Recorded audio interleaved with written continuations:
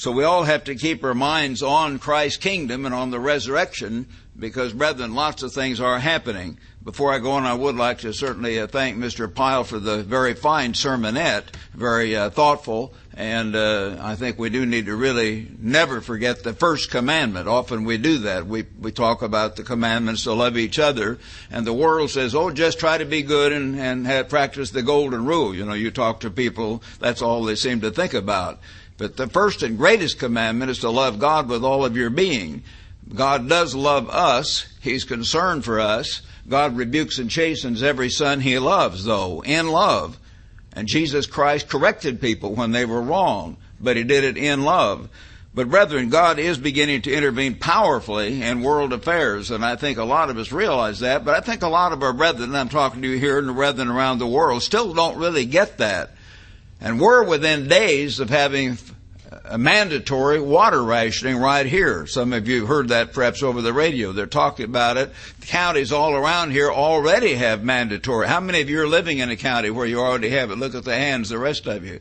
About a fourth of the church already is in water rationing. We're going to have it right here in Mecklenburg County if we don't get some rain soon. And no real rain is prophesied or predicted yet. They're talking about a few showers, but not rain. We had a little shower a couple nights ago, but not much.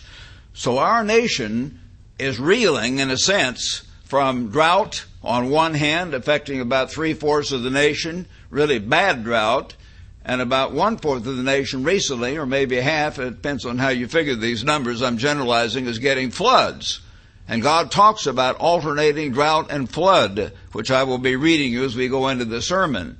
But you need to understand that. The creed, this is not just global warming, this is not Al Gore, this is what God said thousands of years ago, and he described it specifically what's going to happen. And it is beginning to happen here, and if we don't get a lot of rain, we're going to have mandatory water rationing, and later we're going to have to not just ration water for our lawns, but water for what we drink and everything else, and we need to realize that. Last night on the news they talked about, and some of you saw that, no doubt, on the television news, how the price of wheat's going up and up and up, and many other grain products, because we're selling millions of tons of wheat to the Chinese and to even the Egyptians of all things, and they're ordering, and sometimes they order, of course, they get these orders in advance through the futures markets, and they're already locked in, and we got to send it to them. The time may come when we're already locked in to give them grain, and we don't even have grain ourselves. That time may be coming a lot sooner than many of our brethren realize. And we do need to take the prophecies seriously. We happen to be the only church on earth, that is, the descendant churches of Mr. Armstrong, who understand prophecy. And we ourselves in this church are preaching those prophecies more powerfully and more specifically. And I think all of us understand that. Over in Ohio, I read it in 2 or 3 newspapers, heard it on the radio. You probably did too. Over and around Findlay, Ohio, and other areas, they've recently had the worst floods in about 100 years. So it's not some everyday occurrence. Alternating drought and floods. So we need to understand these predicted events and prophesied events. For we specifically know what's going to happen. Others generalize. Billy Graham's a nice man. He's lying up there and very close to death, and I think he meant very well. But, he talks about love Jesus. He very seldom talks about prophecy. I've heard him 2 or 3 times mention it. If he talks about it, he says Christ is coming back someday. And Gerald Falwell and all these other people, he will come back someday somehow, but they don't know the details. Why don't they know the details? Because God has not called them. It's not that they're evil people. God has not called them yet. So that does make us better than them. It just means God has called out a little flock. And we do understand, and we do have the responsibility to warn our people.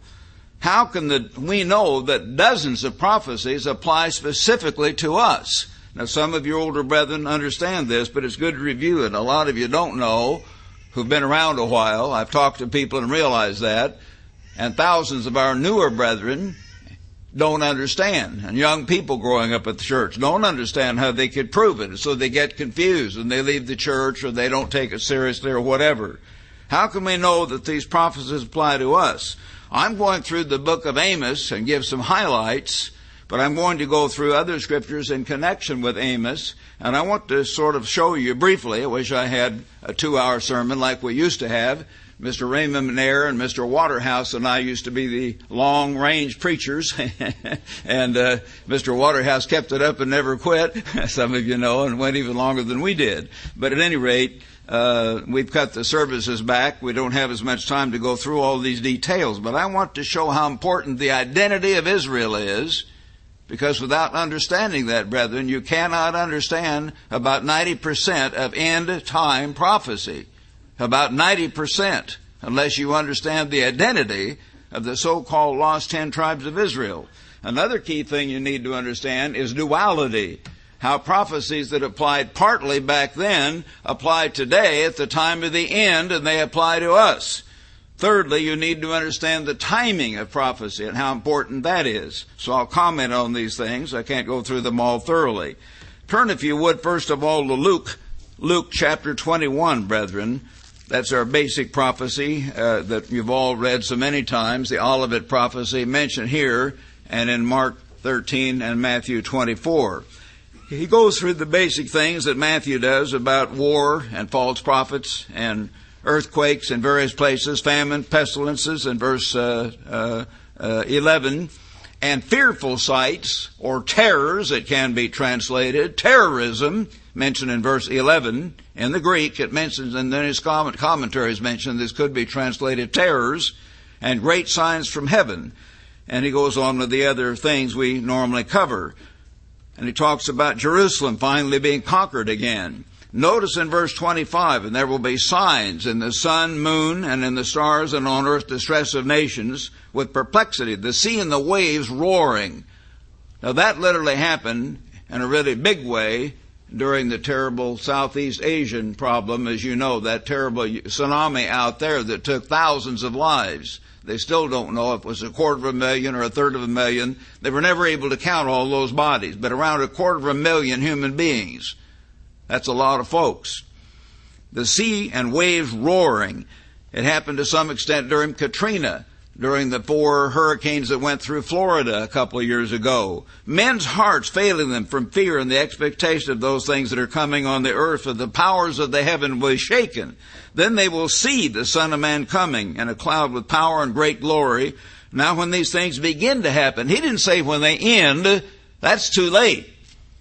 But when they begin to happen, we've got to think about it. We've got to understand it. But we also should not be discouraged, brethren.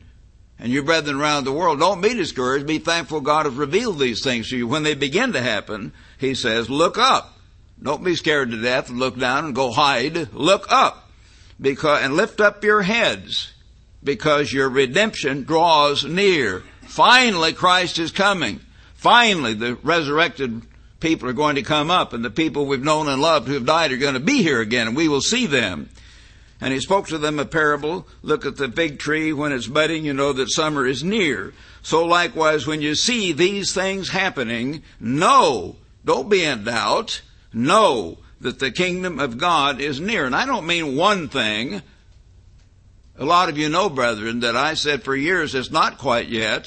And I even wrote a letter to the ministry 3 years before 1972, which Mr. Armstrong allowed me to do, saying we might have many more years yet. And I preached. And one of my Los Angeles #1 brethren gave me the notes of his sermon, where in that sermon I said we might have 20 or 30 years beyond that time. Well, we're even beyond 20 or 30 years beyond that time now, and it hasn't happened yet. But I was showing we could have more time. So I've not been trying to rush things, and I'm not saying now. Some of you know that people back during the 1800s, they saw certain weather upsets, and they thought Christ was going to come in 1843. It didn't happen. They moved it to 1844. And they called that the Great Disappointment and so on. And then they had people up in New England thought about falling stars. Oh, falling stars, the Bible says. They thought Christ was coming back in the 1870s. And the Jehovah's Witnesses thought the First World War was the Great Tribulation. And they set the date, I think it was 1917 or 18, that was the end of the 6,000 years, and Christ was going to come then. That didn't happen. What's the problem with that? These religious people have all these crazy dates. They're always wrong. Well, the main thing is not that they're stupid or evil, but God has not called them yet. He has not called them yet. God says back in Psalm 119, verse 172, a good understanding have they that do His commandments. They did not keep God's commandments. God did not give them a good understanding. And part of that understanding is they're not one sign. You don't look for two signs. You look for a whole panorama of prophetic events that God describes. When they all begin to come to pass, or many of them, then you know it's quite near. That's why I wrote our booklet, as you know, 14 signs, not 2 or 5, 14 signs. And I could have made it 21 and gone, well, that's not some sacred number, but it was the major ones. And I like to stick with 7s. I think that's kind of good. 7 is the perfect number, so 2 times 7 is 14. But at any rate, look for a lot of these signs. When these things, plural, begin to happen, then you know the kingdom of God is near. Surely I say to you, this generation will by no means pass away till all things are fulfilled. They're all going to be fulfilled. He didn't say, well, I'm going to forget to do some of them, and you have to apologize about me later. You never need to apologize about God, and we better understand that. Heaven and earth will pass away, but my words will by no means pass. But take heed to yourselves, lest your hearts be weighed down with carousing. A lot of people have these wild parties and carry on. Drunkenness. Today kids drink and drink and drink and drink, and other people do too, older people at times. And then they get into drugs, which is not mentioned here, but the same thing that blacks out your mind, and the cares of this life. That's the thing most of us get into, the cares of this life. We just sort of bog down in the everyday, and time goes on, and we're not stirred by what's happening in world events and by the need to prepare for God's kingdom. The cares of this life and that day will come upon you unexpectedly, for it will come as a snare. And as I've explained, my dad back in high school, he had a muskrat trap line, and he would go out north of town on Turkey Creek and set these little traps, and the little muskrats would come along to get some, like a rat trap, and get some food, and bang, that trap just snaps before the animal knows what's going to happen. Of course, that's not good today. The animal rights people, and it's probably what they're partly right on a lot of that. That was not good, but he didn't understand that, and he sold the muskrat hides, furs, and so on. That was part of his way to pay his way through college, I guess. But at any rate, a trap is set, and a rat comes along and bites the cheese, and his eyes will be able to snap. It's too late! You can't decide something then. It's going to happen so quickly when it finally does happen. A lot of people are not going to be ready. Like a snare, it's going to come on those who dwell on the face of the whole earth. Watch, therefore, and pray always. He tells us to watch, be alert, have your mind about you. Think about world news. Think about what's going on. How is this fulfilling the prophecies that you read in your Bible? Pray always then. Ask God constantly for humility, for repentance, for God's Holy Spirit, that you may be accounted worthy to escape all these things that will come to pass and to stand before the Son of Man. So God tells us to be very concerned about prophecy and watch. Now, brethren, again, I don't remotely have time to cover these subjects, but I want to refer to them. Remember the basic prophecies in Genesis 12 and 13 and 15 and back in 17 and Genesis 22 and 35, all talking about Israel and how the descendants of Abraham coming down through Isaac and Jacob were to become a great people, a great nation, and a great company of nations. And they were to inherit the gates of their enemies. So they're at the time of the end. Then you read Genesis 49, Genesis chapter 49. And remember how Jacob blessed his sons and showed that they were to be the great peoples of the earth. And it gives just one little verse for, whatever, Naphtali or these other little nations, the other nations of Israel. And all of a sudden he comes to Joseph in the middle of chapter 49. And it sounds like God bless America. From sea to shining sea, the blessings of your father shall be greater than those of your ancestors under the utmost bounds of the everlasting hills. And it goes on, you'll be great here and you'll be powerful there. The riches of the deep and the riches of the heavens and everything. Blessed and blessed and blessed at the time of the end. And that's the way we've been. But then so many other prophecies show once you've been blessed like that, He's going to take away these blessings.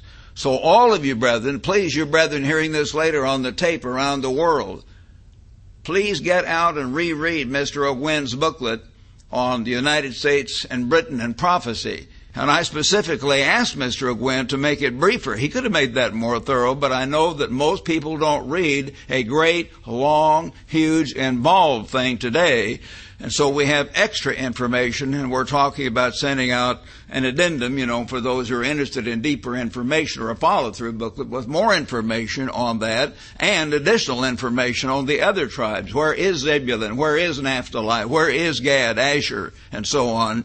And but that's so important to understand our national identity. When you understand that the United States are the descendants of Manasseh and the British descended peoples, mainly, we're getting many millions of Gentiles in among us, and some of you here are Gentile, of course, too, but you know what I mean. The basic Anglo-Saxon people that built Britain and built America in the first place were Anglo-Saxon Celtic people. Look at a picture of not Abraham, I've talked about George Washington and Thomas Jefferson and James Madison and James Monroe and the others. They were all those people, and God used them to start this nation.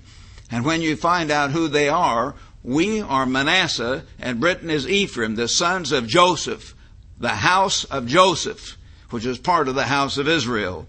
So you need to understand that, and that's so important. Then you need to understand duality. The Bible's filled with duality, and I could preach a whole sermon on that sometime, and perhaps should, but God talks about the first Adam, and then the second Adam was Jesus Christ. Christ is the second Adam.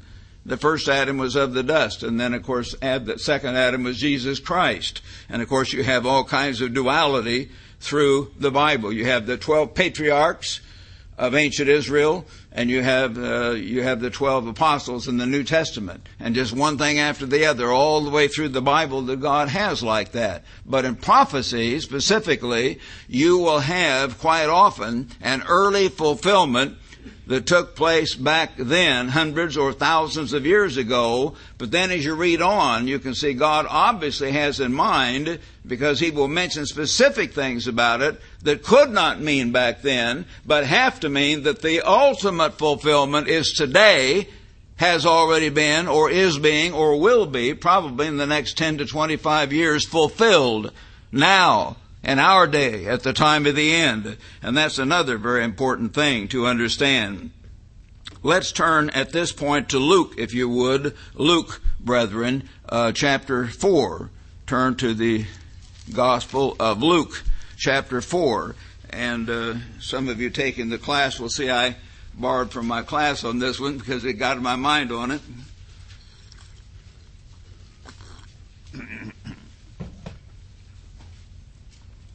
Going through the harmony of the Gospels the other day, and the freshman class got my mind on this, and in my personal study I'd been rereading the book of Amos and other things. I decided to put it all together here for you. Luke 4, you find Jesus began His ministry in the synagogue here, and it says in verse 14, then Jesus returned after His temptation in the power of the Spirit to Galilee, and He taught in the synagogues, being glorified by all. So, verse 16, He came to Nazareth, where He had been brought up, and as His custom was, it was Jesus' custom to keep the Jewish Sabbath, which is not the Jewish Sabbath, but you know what I mean, God's Sabbath, the seventh day. He always did that. As His custom was, or to follow Christ's example. He set an example that we should follow in His steps. As His custom was, He went into the synagogue on the Sabbath day and stood up to read. And He was handed the book of the prophet Isaiah.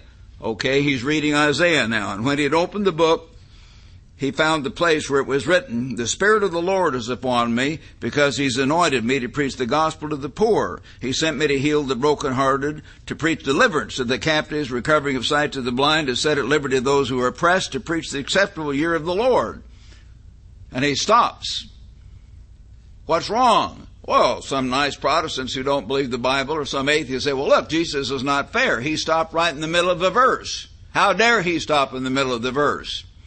Well, in the first place, in the ancient manuscripts, there aren't any verses anyway. The scriptures just go right on. Men divided the Old Testament, as we call it, and the New Testament into verses. They put in the commas and periods and exclamation points and all that. The Greek and Hebrew just goes on, and the translators had to figure out by the context where you should put a period or a paragraph or a verse, as they later made them into verses, you see. But he stopped right there, sort of in the middle of a thought, to preach the acceptable year of the Lord. Then he closed the book and gave it back to the attendant and sat down. Now, why did he stop there? Well, because that's what he was about to do. He was about to, of course, have the Spirit of the Lord to preach the gospel, the good news to the poor. Christ is not calling the rich of the world. Most of you can figure that out. We don't have too many millionaires here. God calls an occasional millionaire into the church, but he hasn't called any 100 millionaires or billionaires yet, ever in this life, as far as I know. But mostly they're just common people. And that was Christ's desire. The poor are more humble. They're more willing to learn, willing to look toward a future kingdom. And he preached the gospel to the poor. He sent me to heal the brokenhearted, people that are really hurt and they're willing to listen, and to preach deliverance to the captives. And he's doing that to people that are captives in sin and literally in jail and all that kind of thing. And to set at liberty those who are oppressed, to preach the acceptable year of the Lord. And there he stopped and closed the book. So let's get back to the original. You'll notice from your reference, perhaps in your Bible, this is quoted from Isaiah 61. Turn back there, brethren, and now let's begin to understand duality. In Isaiah 61, verse 1, Isaiah 61, verse 1, the Spirit of the Lord God is upon me. He's anointed me to preach good tidings to the poor, heal the brokenhearted, proclaim liberty, opening of the prison, to those bound, to proclaim the acceptable year of the Lord. So Christ fulfilled that part of it at least, not all of it. It's going to be continued later when he comes again, but during his human ministry. But he continues on in this verse, the scripture, the thought goes right on, and the day of vengeance. Oh, he left that part out. How come he left that part out? Well, because that's what he wasn't doing right there. He didn't proclaim the day of vengeance of our God. That was to be 2,000 years later. That is today, the great tribulation and the day of the Lord. And the day of vengeance to our God to comfort all those who mourn, to console those who mourn, and lift their spirit of heaviness and so on. And verse 4, and they, notice how it goes on, showing it's an end time prophecy, they shall rebuild the old ruins. They didn't do that during Christ's time, but they're going to do it when he comes again. We're going to rebuild all the Middle East, and we're going to rebuild many of the bombed out cities of America and Britain and so on. They shall raise the former desolations. They shall repair the ruined cities, the desolations of many generations. Strangers shall feed your flocks, and the sons of the foreigner shall be your plowmen and vine dressers. But you shall be named, that is the Israelites, priests of the Lord. Men shall call you servants of our God. You shall eat the riches of the Gentiles, and so on. God will greatly bless the people that come back from the sword, that come back from the concentration camps, that would have been so humbled, they'll cry out to God, and then God will let their former captors become their captives and serve them for a while, as he says at the beginning of Isaiah 14. If you want to turn back to that, why, not in my notes, I may get going here and run out of time, but you notice in Isaiah 13 it describes the fall of ancient Babylon, and of course which he brought about, and how the ultimate king of Babylon was Satan the devil. But in chapter 14 he continues with basic thought, Isaiah 14 verse 1, for the Eternal will have mercy on Jacob when the final Babylon, that is this whole United States of Europe, is utterly crushed by Christ at his coming. The Eternal will have mercy on Jacob, our peoples, the descendants of Israel, and will still choose Israel and settle them in their own land. The strangers will be joined with them, and they will cling to the house of Jacob. Then people will take them and bring them to their place, and the house of Israel will possess them for servants and maids in the land of the Lord. Probably literally back in the Middle Eastern land of Israel. Hate to call it Palestine. That's a Gentile name really for the land of Israel in the Middle East. And later, God says we'll be too crowded in the land, and he will no doubt bring us right back to America, Canada, Australia, and give us back some of our former lands. But first we'll be brought back there. That is, some of my grandchildren and great-grandchildren and others perhaps.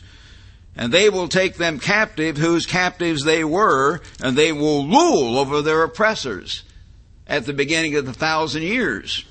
And the oppressors will be mainly those nations and peoples part of the United States of Europe. The Germans and the Italians and others will be part of that system. And then when I preach that, sometimes people say, oh, you hate the Germans. No, I am partly German. And some of my ancestors were German. No, we're not hating anybody. We're just saying what God does. God uses one group of people to sometimes humble another in His purpose. He sets up kings. He brings down kings. And He uses people to do His will.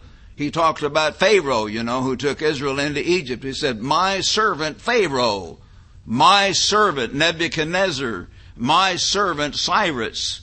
You read those things, as you know, in the Scriptures. He used those men.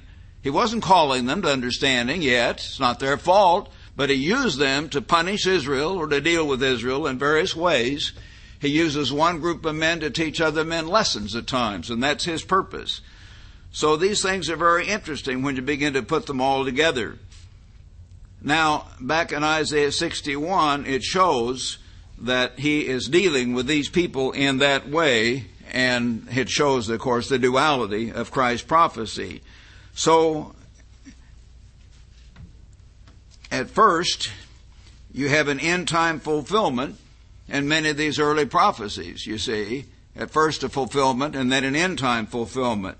But, brethren, just not digressing, but I want you to also understand books like Jeremiah and Ezekiel, as you've heard me say, were written over 100 years after Israel's first captivity. And when they talk about, when Jeremiah speaks of, and Ezekiel speaks of, a coming captivity and slavery for Israel, or the book of Zechariah as well, one or two others, they have to be talking about an end time attack, captivity, slavery, and regathering. Because it didn't happen way after their time. It happened over 100 years before they were around. And God isn't saying, well, I'm going to bring about the civil... I don't get up and preach, well, brethren, God's going to bring about a civil war here in the United States. They say, you're nuts. Have you been asleep for 200 years? No, God doesn't do that. He's talking through these men about an end-time fulfillment only. You turn to Ezekiel 1, and you begin to see that pattern a little bit.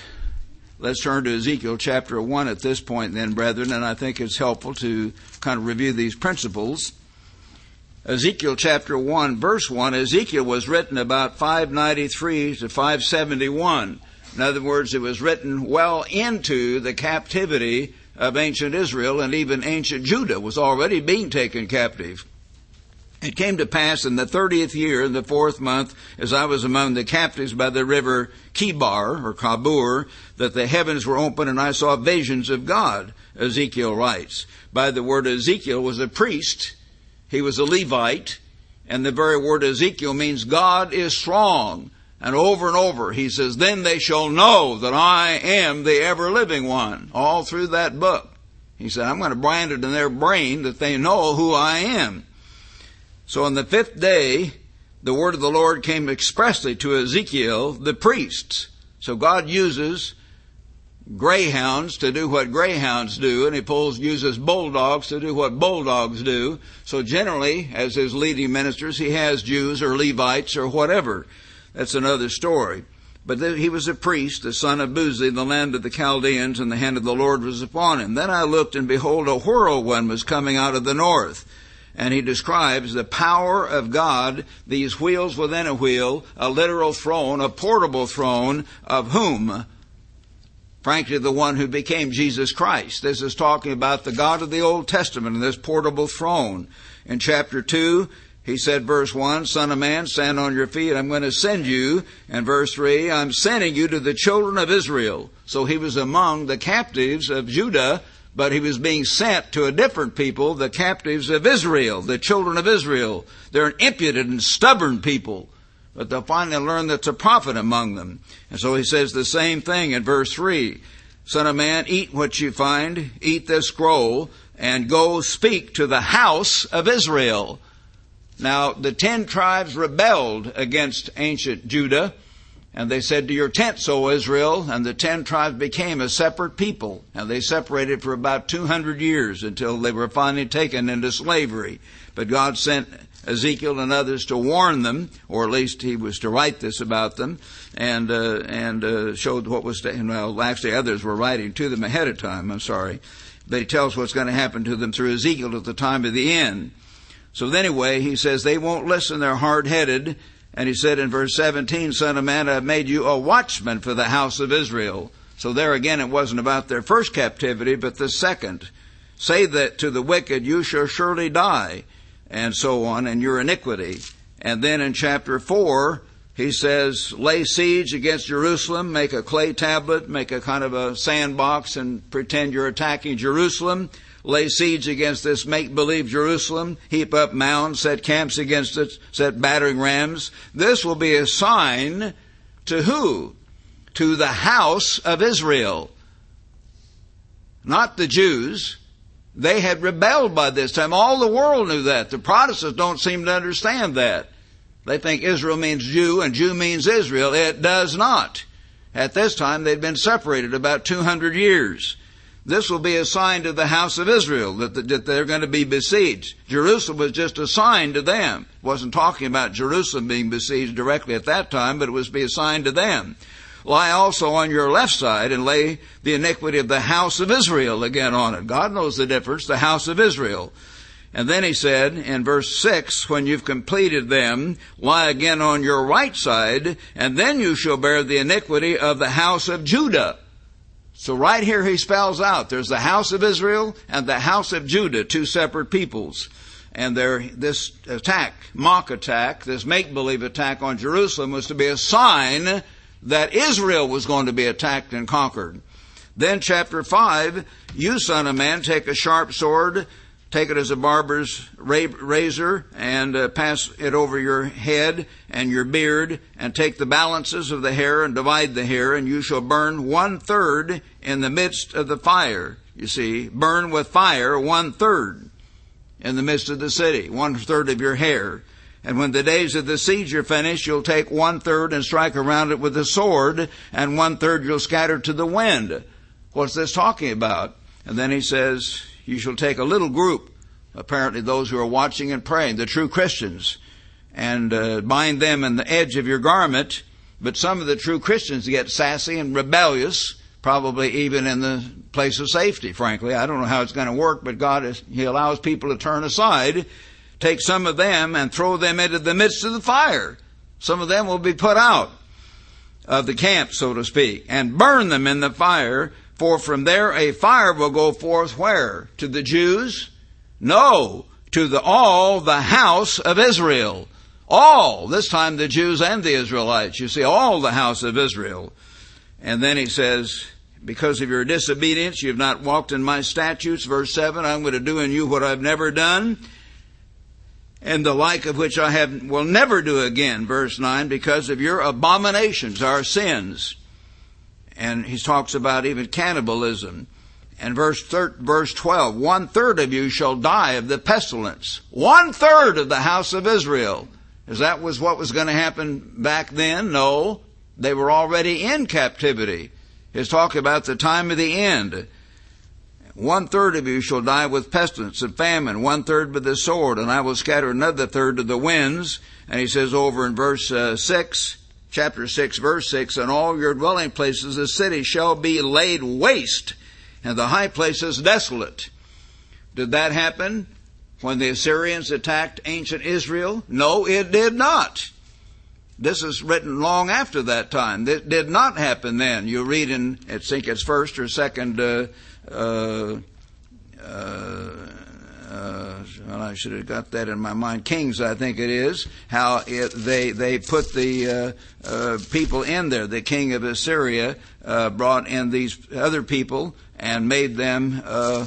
They became the Samaritans as Nebuchadnezzar attacked them. So that's what happened. And back in chapter 2 Kings chapter 17 verse 6, and you read on and you find how ancient Israel had that very thing happen to them, and that is ancient Israel, but that God then guided the Assyrians to bring these other peoples in there.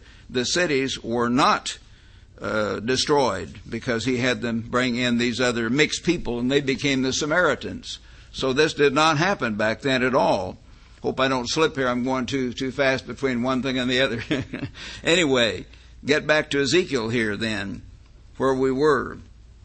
And he says, your high places and your cities will be laid waste. They were not laid waste in the first captivity of Israel, but they're going to be again. And then he says over in chapter 6 and verse 11, thus says the eternal God, pound your fists and stamp your feet and say, alas, for all the evil abominations of the house of Israel, for they shall, not they did 100 years before I wrote this, but they shall fall by the sword, famine, and pestilence. And in chapter 7, he says in verse 23, make a chain, for the land is filled with crimes of blood. We've got horrible violence and crime.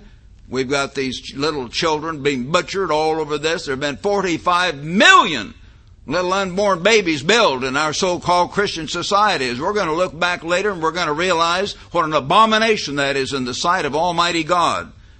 This abortion that's going on right now as we speak. Therefore I will bring the worst of the Gentiles. They will possess their houses. Verse 26, disaster after disaster. You see, it's going to speed up as it gets toward the end. Disaster after disaster. And rumor will be upon them. Then they'll seek a vision from a prophet. And the law of the priest will perish from the priest. And the king will mourn, and the prince will be clothed with desolation, and the hands of the common people tremble.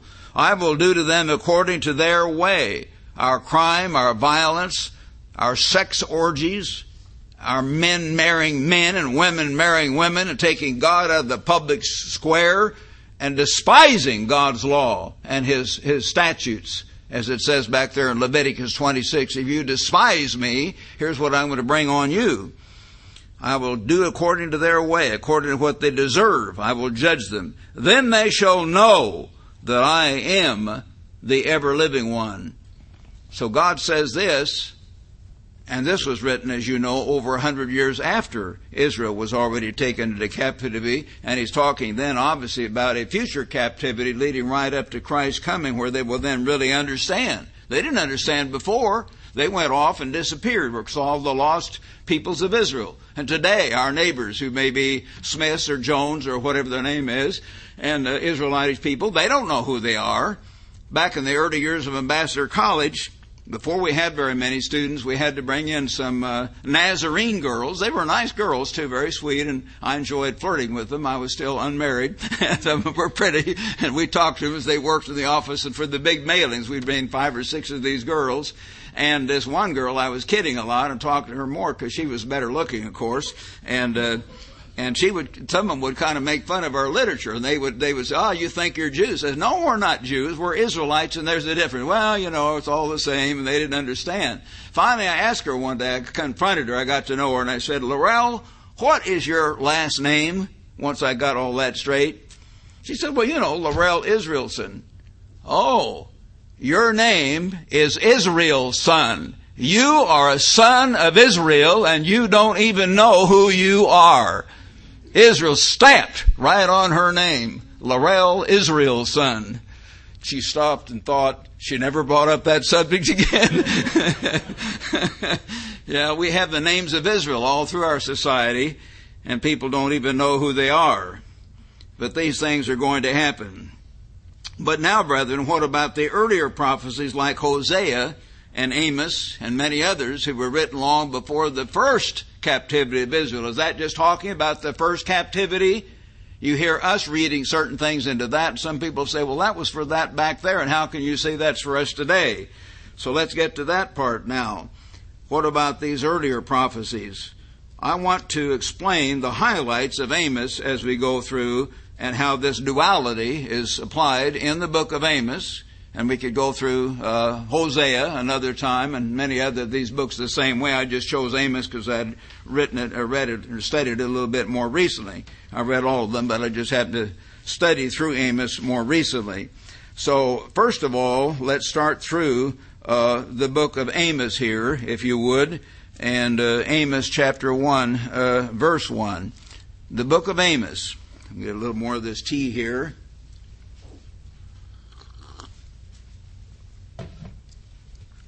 The words of Amos, who was among the herdsmen of Tekoa, which he saw concerning Israel. Who's he talking about? Well, it says so. Not Judah, Israel. In the days of Uzziah, king of Judah. Yes, he knew the difference. Judah had a king, but he is talking about Israel. And in the days of Jeroboam, Joash, son of Joash, king of Israel, 2 years before the earthquake. And the commentaries mention this term earthquake is mentioned a number of times. There was a huge, massive earthquake apparently at some point back there that's referred to for many years later. Now, this book was written, most commentaries say, between 760 and 750. One commentary says 751. But that's just a generalization. But what would that be if it was 751? That would be exactly 30 years before ancient Israel's first captivity. Remember, they went into slavery 721 to 718 BC. So this would have been 30 years before that. Could have been 40 years before if it was written in 761. We don't know the exact date, but he describes the dates of these kings, and they're pretty well nailed down, and the things he refers to show he must have written at that time. Then, without going on with that, he does describe first certain things about neighboring nations. Mr. Herbert Armstrong often said that God deals with other nations nearly always as they come in contact with Israel. And these were nations that were neighboring nations, and that's why he talks about them. For 3 transgressions of Damascus, and for 4 I will not turn away its punishment, because they have threshed Gilead with implements of iron. They apparently really were cruel when they attacked Gilead, which is part of Israel. So he deals with them. And then verse 6, for 3 transgressions of Gaza, because they took captive the whole captivity. So apparently they were very cruel as well, and he talks about them. Verse 9, for 3 transgressions of Tyre, and for 4. And again talks about what they did, and Ammon, and so on. And Moab in chapter 2. Then he begins to get to Judah in chapter 2, verse 4. For 3 transgressions of Judah, the neighboring land of Israel, they were cousins, of course, and they were intermarried sometime before the split. And for 4, I will not turn away its punishment, because they despised the law of the ever-living one. And that's what we're doing today. We despise God's law and try to get God out of the public square in every way we can, and have not kept His commandments. Their lies lead them astray. Lies after which their fathers walked, and I will send a fire upon Judah, and I will devour the palaces of Jerusalem. Did he do that? Yes, this was written, maybe 750, 760 BC. He didn't do that till over 100 years later, but he did do it in 604 to 586 BC, when the Babylonians came in and burned the palace and took over Judah. Then he gets to Israel, the house of Israel. Verse 6, thus says the Eternal, for 3 transgressions of Israel. He's already talked about Judah. Now he talks about our people and what happened then, but also what's going to happen today in type. And for 4, I will not turn away its punishment, because they sell the righteous for silver and the poor for a pair of sandals. Now, we don't do that directly today, but we do obviously often sell, and many of our people in this country are beginning to get into the slave trade and sex trade, and they will grab young women. And even in the Los Angeles Times years ago, while I still lived there, must have been at least 20 years ago, they showed how literally thousands of young women, they had a whole investigative report on that, would come out from Missouri, where I grew up, or Kansas, young girls looking for excitement, hoping to get a job in Hollywood, and they'd show up at the big Greyhound bus station, which I used to go to occasionally down in the center of L.A., and they'd disappear. Their parents would never hear from them again. Some man would kind of lure them outside and say, well, I got a job for you, or this or that, and then maybe hit them on the back of the head or drug them or something and rape them and beat them. And after they'd been literally raped and beaten and brutalized, they'd feel like an animal, scared to death. He'd put a knife to their throat, maybe bring blood. Then he'd force them into prostitution. And they had investigated, and they found many girls forced into prostitution. not because the girls were sex maniacs, but because of these men who wanted their money from these women. And that's happened all over the world. A lot of you know how they have literally tens or hundreds of thousands of sex slaves all over the world today. So this does happen here, but not perhaps as much as it did proportionally at that time. A man and his father shall go into the same girl to defile my holy name. Yes, we've got men with men and women with women, and incest, just like this is talking about, and everything else. Yet it was I who destroyed the Amorites before them. I brought them out of ancient Egypt and slavery. But you've turned aside from me, he says. You're weighed down, verse 13. I'm weighed down by you as a cart is weighed down full of sheaves, weighed down by your sins. And then you're going to be scared to death when I begin to deal with you. And the most courageous men of might shall flee naked in that night. Verse 16, chapter 3. Hear this word that the Eternal has spoken against you, O children of Israel. So he's talking about Israel, not the Jews. But he does say here, children of Israel. And here he does enlarge it. I need to not get such a big hurry. He says the whole family. So now he is including the Jews. Israel and the Jews. The whole family, which I brought up from the land of Egypt, saying, you only have I known of all the families of the earth. Therefore I'll punish you for all your iniquities. Can two walk together unless they are agreed? Yes, you've got to agree with God. If a trumpet is blown in the city, verse 6, will not a people be afraid if there's a calamity? Will the Eternal have not done it? Isn't God in charge? He either did it or allowed it to happen. Surely the Eternal God does nothing unless He reveals His secret to His servants, the prophets. And brethren, somewhere on the earth at the time of the end, there's going to be a true church, and we will understand certainly all the major events that are going to happen, and others will not understand. And you have to understand that. What about these people that leave us and go off and start their own thing? You figure it out. Is God going to use them? If the sign comes out and a message from God, it's time to flee, is He going to allow those to flee who've been rebellious against His own church, which is doing His work? Or will they know when to flee, how to flee, where to go? Frankly, they won't if they've turned aside from God. But you have to figure that out yourself. Surely the eternal God will do nothing unless His true servants understand. A lion has roared. Who will not fear? The eternal God has spoken. Who can but prophesy? He's saying here, Amos says, I've got to preach. God's put it on my mind. I'm bound to do this. Proclaim in the palaces of Ashdod in the land of Egypt. Assemble in the mountains of Israel. See great tumults in her midst, for they know not how to do right. In other words, He's going to stir up these people. And then he says in verse 13, hear and testify against the house of Jacob. And of course that's Israel. That in that day I will punish Israel for their transgressions.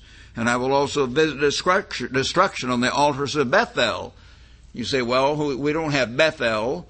But brethren, Bethel back there, as all the commentaries and histories of that time, was one of the main high places of pagan worship. So he's talking about places of worship in Israel, and the type today would be there for us. You go into London and all over, you see these idols and their Church of England, and you see all over the Catholic churches in Britain and America, often the biggest and fanciest, and they're here in our land too. It isn't just Italians or Spanish that go there. It's millions of Israelites go there, and they have these idols all over the place. So God knows.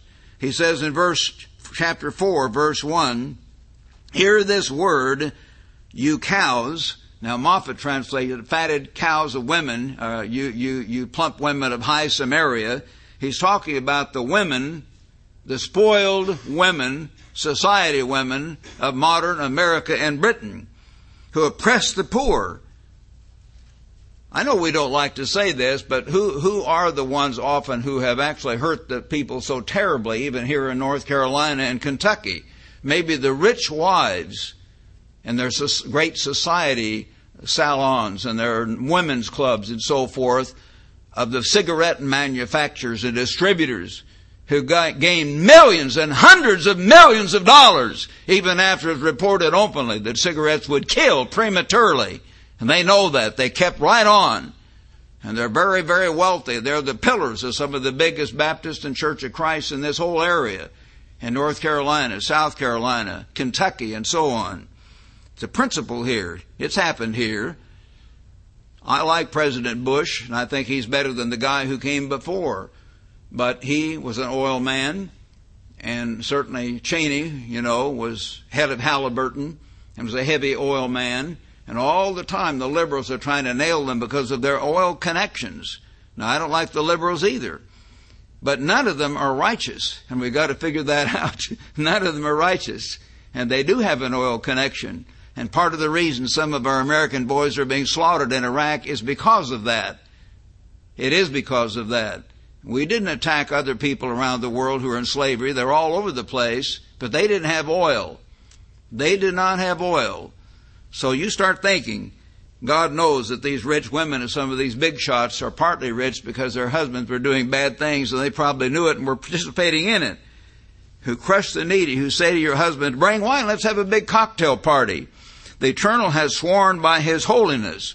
Behold, the days shall come upon you when He will take you away with fish hooks. Why did He use that? The histories indicate that the ancient Assyrians literally put fish hooks in the noses of their slaves or their lips. And sometimes you have a fish hook embedded in your lips and you try to get away, it'll tear your mouth to shreds. And that is what they did. And it was the ancient Assyrians who took Israel into slavery, and your posterity with fish hooks. So that happened then, and things like that similar will happen today. He says, bring your sacrifices every morning, verse 4 in the middle, and your tithes every 3 years, the year of all 3 tithes, first, second, and third. He commands them. He says in verse 6, here's something that applies to us today, brethren. Some of you may have thought, well, why do I refer to that or Mr. Ames or whatever on the telecast? It does refer to us because in type this whole book refers to us. Verse 6, also I gave you, he's writing to who? Not to the Jews, to Israel. And in type he's writing to modern Israel. I gave you cleanness of teeth. Not because you're brushing your teeth so hard, but you have no food. I gave you cleanness of teeth and lack of bread. The price of wheat is skyrocketing today, right now, today, and corn, because they're using corn for ethanol. And the grain prices are going to keep going up, apparently, and there's going to be a shortage before too long. Right here, not somewhere else. Yet you've not returned to me. You're getting a horrible drought in vast portions of the United States, and they still have not returned to God. I know you hear about an occasional Baptist or independent preacher out in the country, and he has his congregation praying, and sometimes the news people will zero in and kind of, well, these poor country people are praying, and they don't ha-ha-ha out loud, but you can sort of sense it in the way they portray it. They're kind of amused that these country people turn to God. Well, more of these country people are going to turn to God before the end. And if we do our work powerfully, if they're really sincere, some of them will turn to the true God and they will begin to obey God and join our churches too. Don't think they won't. We'll have a vast number of people beginning to come in later on when these things start happening big time. People do want to save their hides, and they will be willing to listen more than they are now. I withheld rain from you. Is He doing that right here, right now? When there were still 3 months to harvest. Notice, I made it rain on one city, back in Findlay, Ohio, and the whole area there, the worst rains in about 100 years, and flooding and flooding and flooding. And I withheld rain from another city. Charlotte, Asheville, Columbia, South Carolina, other areas in the southeast are hit a lot worse than we are. And they're having mandatory water rationing and have for weeks in some of those cities. One part was rained upon, and where it did not rain, the part withered. So 2 or 3 cities wandered to another city to drink water, but they were not satisfied. No, there's not enough to go around quite often. Yet you have not returned to me. Because you see, God has made a ridicule. God has put way off. Well, no, Christopher Hitchens writes, God is not great. And Richard Dawkins, this big shot Oxford professor, talks about the God delusion. And they're trying to say there is no God, and once you're really educated, you can figure that out. God is going to take their face, just like the big boys in my gang used to do my face. So I'm not against them, I'm just saying it's good for us sometimes. If I smarted off, the big boys would literally take my face and push it right down in the snow or right down in the mud, And I'd run home crying to Mama. And when I got bigger, I learned to get tougher because I lived in kind of a neighborhood we had a lot of that. So then I learned to whip nearly all the guys my own size. And I was pretty good shape up until about age 16 because I was, bigger than normal and stronger because I was always, my dad bought me a fast bag, the fast ones you go like that, taught me how to box. But age 16, the other guys kept on growing and I stopped. Bad news. Then some of the football players did get bigger than me, but I could still win the welterweight championship, but not the heavyweight championship because they kept getting bigger. But they pushed my face right down in the mud. Did I ever do a terrible thing like that? You better believe I did. We did it to each other in my gang. And new boy moved in the neighborhood and you try him out, But God is going to put their face right down in the mud. And Professor Dawkins and some of these other guys are going to be so humbled, they're going to be willing to listen sometime, whether it's now or in the great white throne judgment. Now, I don't hate them. I don't even know what they look like. And they'll no doubt have a higher IQ than any of us in this room. Smart. But God has not yet called the Einsteins or the Bernsteins or the other Steins or the brilliant Jews or the brilliant Englishmen like Churchill. He calls the weak of the world rich in faith. He's going to do this, brethren. That's the point.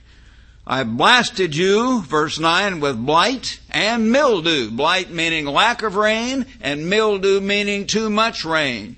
Part of your nation gets floods, and part of the nation gets blight, and then you get other scriptures say fires. The fires are raging. And we're having about 400 fires raging all over the western part of the United States. And we've had fires raging right down here in Florida too, several weeks ago. Vast areas are being burned up, and it's going to get much worse. Not better. It will get worse. Am I saying it's going to get worse every single year consistently? No. Just like the stock market or like the Lakers basketball team, you have some kind of goes like this. But the general direction is up. When you're climbing Mount Whitney, you don't go straight up or you'd fall back down unless you had ropes or something.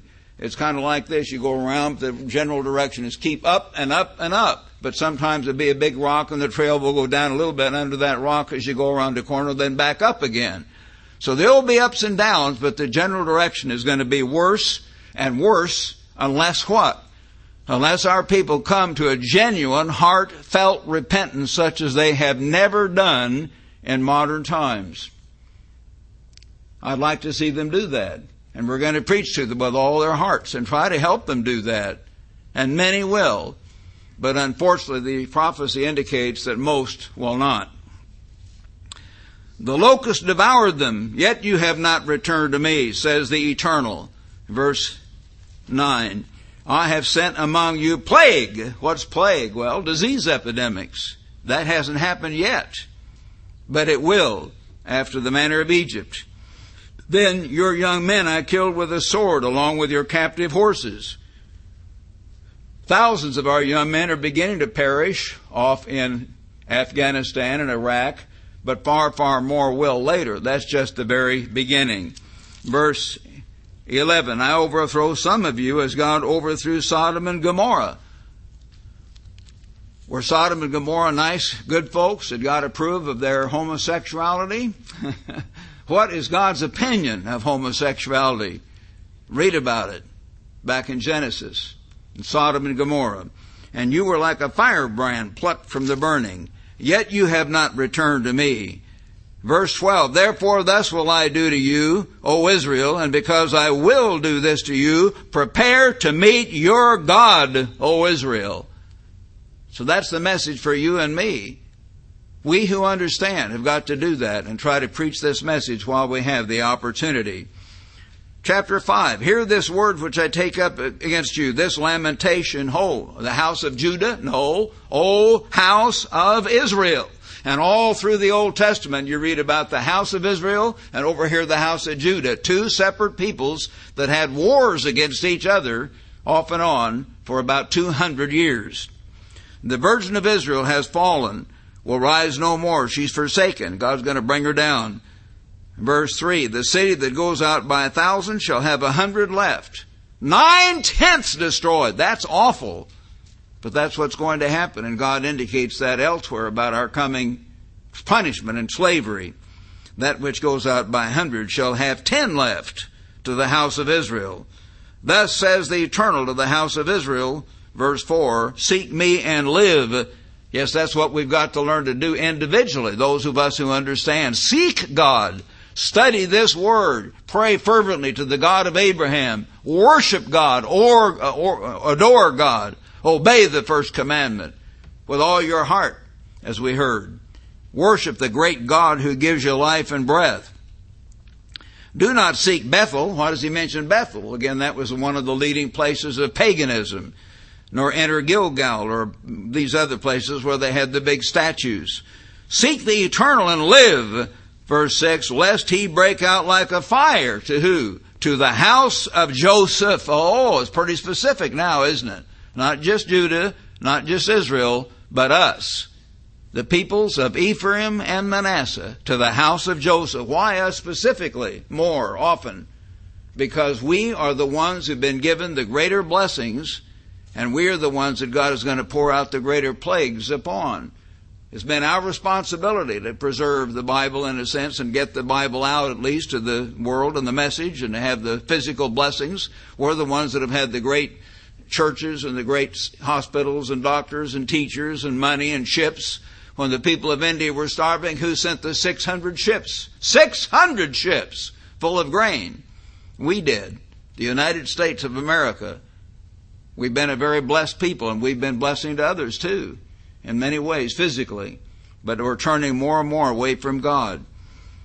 I'll break out like a fire to the house of Israel and devour it, with no one to quench it in Bethel, in our places of worship. They notice verse 10. They, these modern people of Joseph, here in America and Britain, they shall hate the one who rebukes in the gate. Who's that guy? Me. And Mr. Ames. And Dr. Winnail. And Mr. Wally Smith. And Mr. Rod King on the telecast. And all the rest of our ministers. The preachers who rebuke in the gate. They abhor the one who speaks uprightly. Oh, they hate that kind of preaching. He says in verse 12, for I know your manifold transgressions, your mighty sins. You afflict the just and take bribes. Do we hear of any government corruption? Of course we have no government corruption here. We all know that. Every day almost. This official or that official is caught doing that, and that's just the tip of the iceberg. And I'm sure all of you understand that. God looks down and he sees that all through our society and our so-called Christian nation. You divert the poor from the justice at the gate. The Republicans often talk about the Democrats' liberal liberal plantation for the blacks. They often promise the black people they give them all this money. They think that's going to do them good, but a lot of the really intelligent black editorial writers say, though, that's not good. That imprisons people in not getting their education and not getting out and learning and growing and developing themselves, as many of our black brethren have done. And so they call it the liberal plantation, taking advantage of them. Why do they do that? Because they love them. They want their vote. They say, let's have the public schools, Kennedy and all the rich guys, the Rockefellers and the Kennedys. Isn't that wonderful? What did they always do with their kids? Always sent them to a private school. You see, they're hypocrites. So, no, we need to raise the standards of everybody, but be honest about what's going on. So they divert the poor from justice at the gate. Therefore the prudent keep silent at that time, for it's an evil time. Those who are thoughtful have to be very careful what they say. And I got on a roll and was starting to say certain things the other day, and we decided, Mr. Pyle and Mr. Bulmer and others there at the television were, I forget what it was, but I had to divert away from some things so we wouldn't get kicked off of WGN. We've got to be careful how we say what we say about homosexuality or about abortion or whatever, because we're getting into that time where it's going to be difficult to say very much of the truth without being shut down. Keep your place in Amos, but turn to Isaiah 59. Isaiah 59 verse 14. God is talking again about our people. He says, justice is turned back and righteousness stands afar off. Yet you have not returned to me. Therefore thus will I do to you, O Israel. And because I will do this to you... No, I'm sorry, I'm going back here to Amos. I don't know what got in hurrying here too much. Let's go back to Isaiah.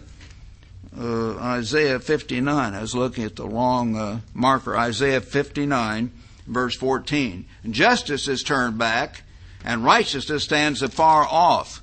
For truth has fallen in the street, and equity cannot enter. So truth fails. You see, truth has fallen in the street. People are not willing to have truth around. And he who departs from evil makes himself a prey. If you depart from evil, and the world knows that you condemn homosexuality, that you condemn abortion, that you condemn the sins of this nation, they're going to increasingly hate you and hate us. Then the ever-living one saw it, and it displeased him that there was no justice. And he saw that there was no man willing to stand up for this, and wondered that there was no intercessor. Therefore, his own arm brought salvation for him. Goes on to show how he's going to come and send Christ back to this earth. The ultimate deliverance will not come from us or from our work. I can't save you. Jesus Christ can. But he will if we give our lives to him. So that's a reference there we can think about and understand what's going on. Now let's go on as we were here back, I think, in chapter 5, verse, in the house of Israel. And he says over here in chapter 5 and verse 15, hate evil, love good, establish justice in the gate. It may be that the Eternal of hosts will be gracious to the remnant of Joseph.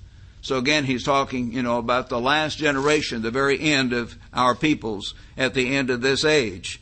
Then he says in chapter 6, kind of getting through the book of Amos here, this the highlights of some of these things that do apply to us. Woe to you who are at ease in Zion and trust in Mount Samaria. What's Samaria? Well, the capital of Israel. The capital of Israel, the house of Israel at that time. Notable persons in the chief nation to whom the house of Israel comes. So they take it easy, the big shots in Washington, D.C. and elsewhere.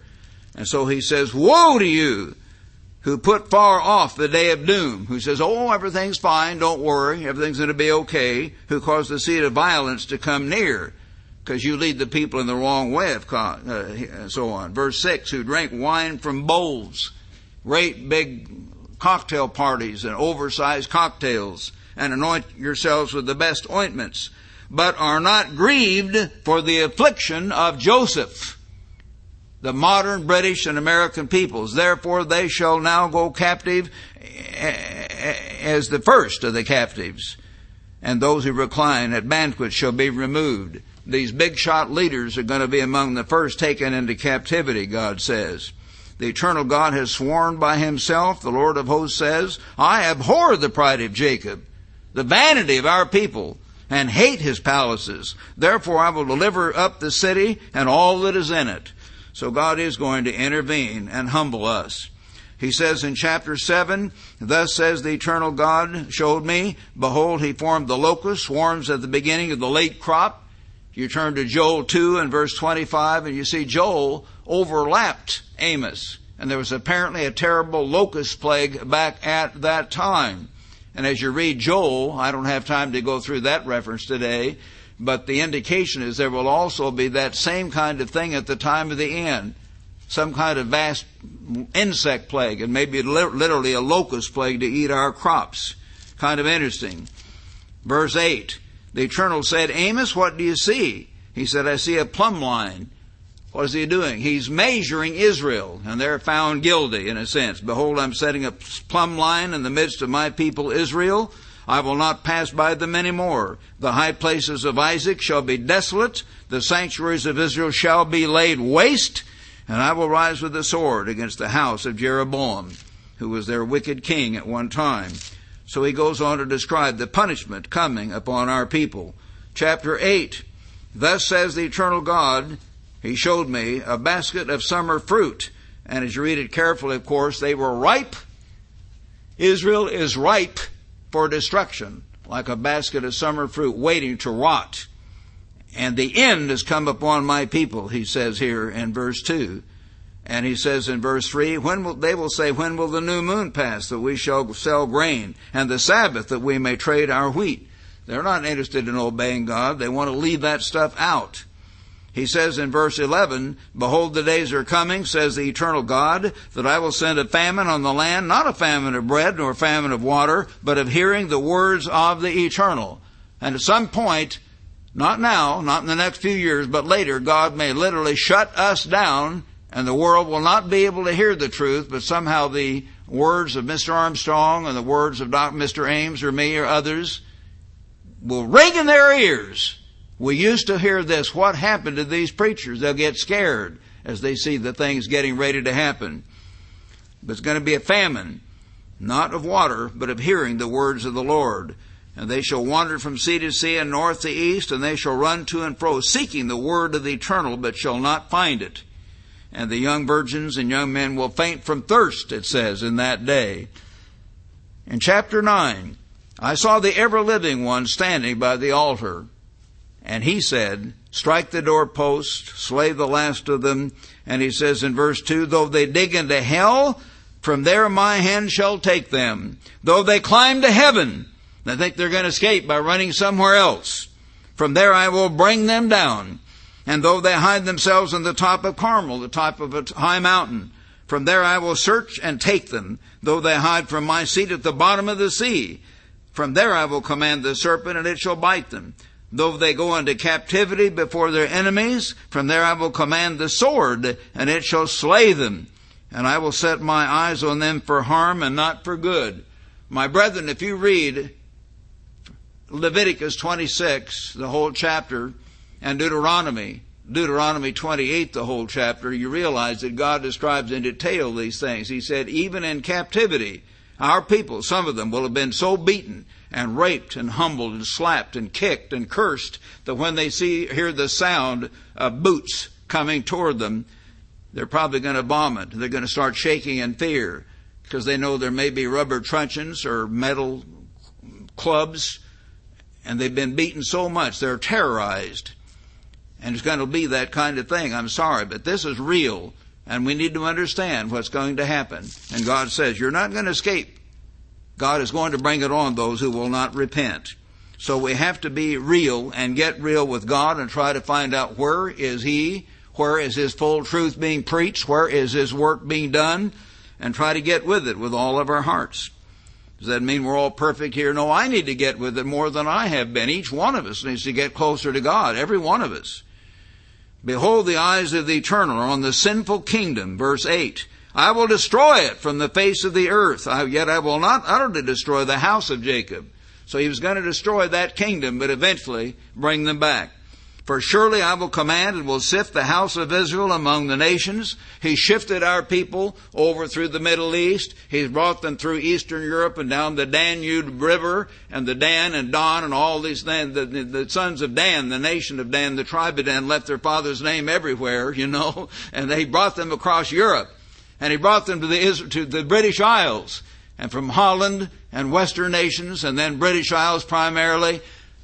Hundreds of thousands and tens of millions came over here over time and established Manasseh and over to Canada and then out to Australia and New Zealand and South Africa.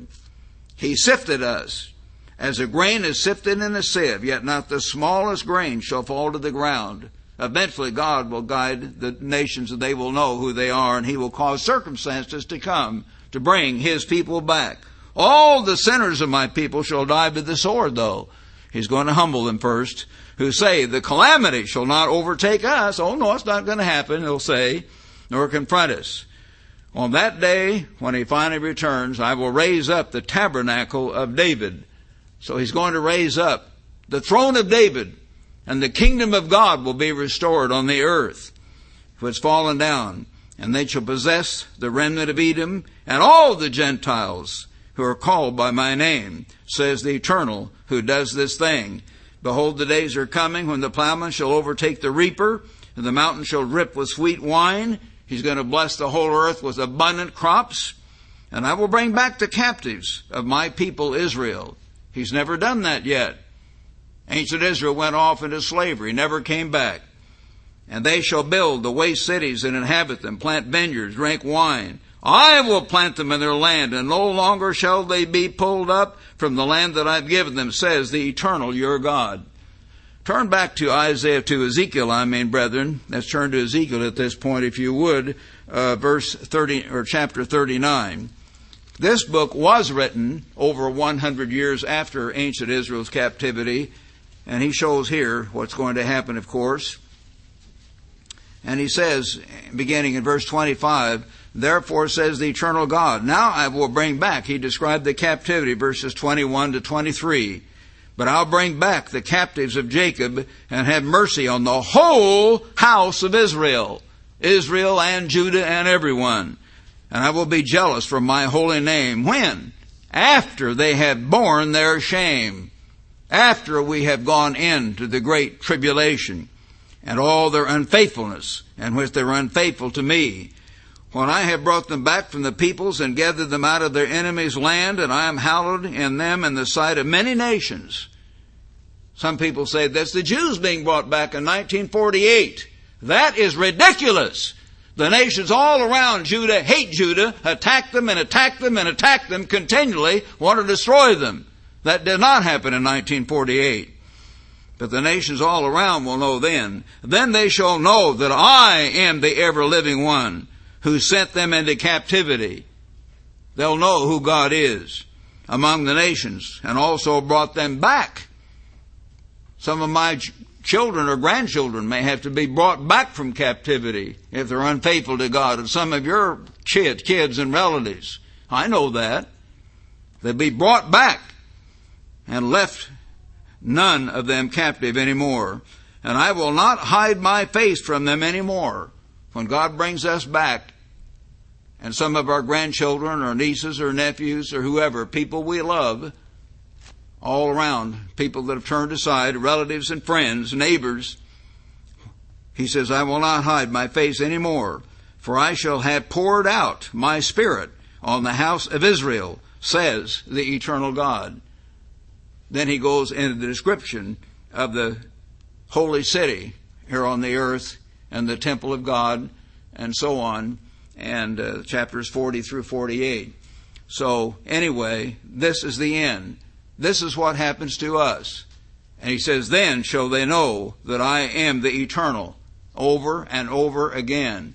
So brethren, we need to know that, and we need to know that these scriptures in Amos, where he talks about rain on one city and no rain on another, and all these specific things, if you read the chapters carefully throughout Amos, throughout Hosea, and Obadiah, and Micah, and these others, you can see clearly that they have a dual application. They apply to us today in America and Britain, and they are happening now.